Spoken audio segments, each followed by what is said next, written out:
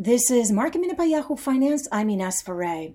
The markets are seeing a pullback today on a day when there's heavy speculation going on with some of the most shorted stocks on the street. GameStop up another 140% at one point during today's session. This stock has seen a rapid rise off of a short squeeze.